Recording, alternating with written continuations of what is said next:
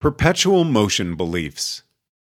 The last essay concluded, to form accurate beliefs about something, you really do have to observe it. It's a very physical, very real process.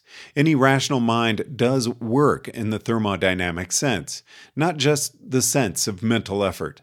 So unless you can tell me which specific step in your argument violates the laws of physics by giving you true knowledge of the unseen, don't expect me to believe that a big, elaborate, clever argument can do it either. One of the chief morals of the mathematical analogy between thermodynamics and cognition is that the constraints of probability are inescapable.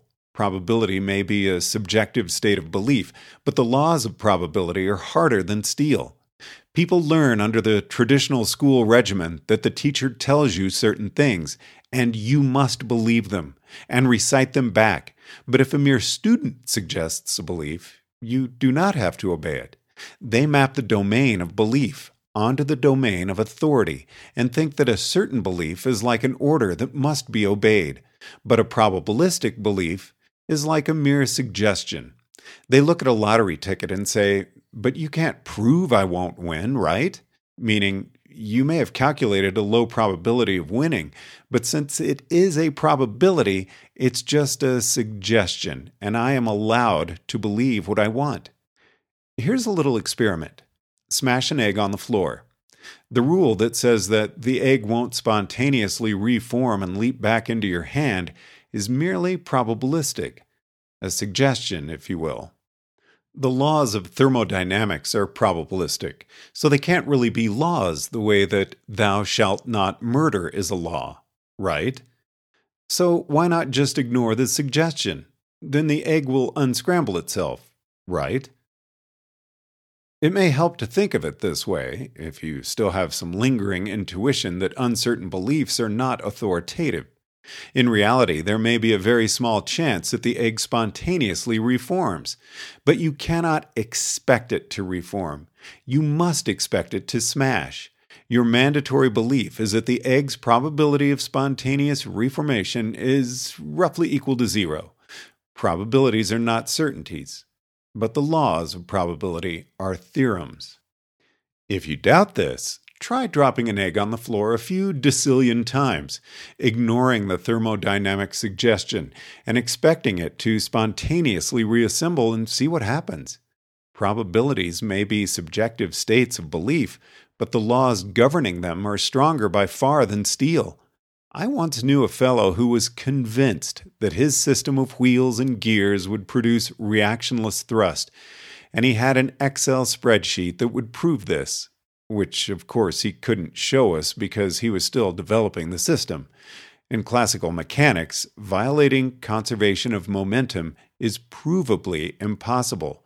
So any Excel spreadsheet calculated according to the rules of classical mechanics must necessarily show that no reactionless thrust exists, unless your machine is complicated enough that you have made a mistake in the calculations. And similarly, when half-trained or tenth-trained rationalists abandon their art and try to believe without evidence just this once, they often build vast edifices of justification, confusing themselves just enough to conceal the magical steps. It can be quite a pain to nail down where the magic occurs. Their structure of argument tends to morph and squirm away as you interrogate them. But there's always some step where a tiny probability turns into a large one, where they try to believe without evidence, where they step into the unknown thinking, "No one can prove me wrong." Their foot naturally lands on thin air, for there is far more thin air than ground in the realms of possibility. But there is an exponentially tiny amount of ground and possibility, and you do have an exponentially tiny probability of hitting it by luck. So maybe this time your foot will land in the right place. It is merely a probability, so it must be merely a suggestion. The exact state of a glass of boiling hot water may be unknown to you. Indeed, your ignorance of its exact state is what makes the molecule's kinetic energy heat rather than work waiting to be extracted like the momentum of a spinning flywheel. So the water might cool down your hand instead of heating it up. with probability roughly 0. Decide to ignore the laws of thermodynamics and stick your hand in anyway, and you'll get burned. But you don't know that. I don't know it with certainty, but it is mandatory that I expect it to happen. Probabilities are not logical truths, but the laws of probability are. But what if I guess the state of the boiling water and I happen to guess correctly? Your chance of guessing correctly by luck is even less than the chance of the boiling water cooling your hand by luck. But you can't prove I won't guess correctly. I can, indeed must, assign extremely low probability to it. That's not the same as certainty, though. Hey, maybe if you add enough wheels and gears to your argument, it'll turn warm water into electricity and ice cubes. Or rather, you will no longer see why this couldn't be the case. Right. I can't see why it couldn't be the case. So maybe it is. Another gear? That just makes your machine less efficient. It wasn't a perpetual motion machine before, and each extra gear you add makes it even less efficient than that. Each extra detail in your argument necessarily decreases the joint probability. The probability that you've violated the second law of thermodynamics without knowing exactly how, by guessing the exact state of boiling water without evidence, so that you can stick your finger in without getting burned, is necessarily even less than the probability of sticking your finger into boiling water without getting burned.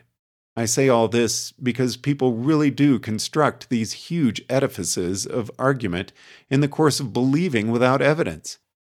One must learn to see this as analogous to all the wheels and gears that fellow added on to his reactionless drive until he finally collected enough complications to make a mistake in his Excel spreadsheet.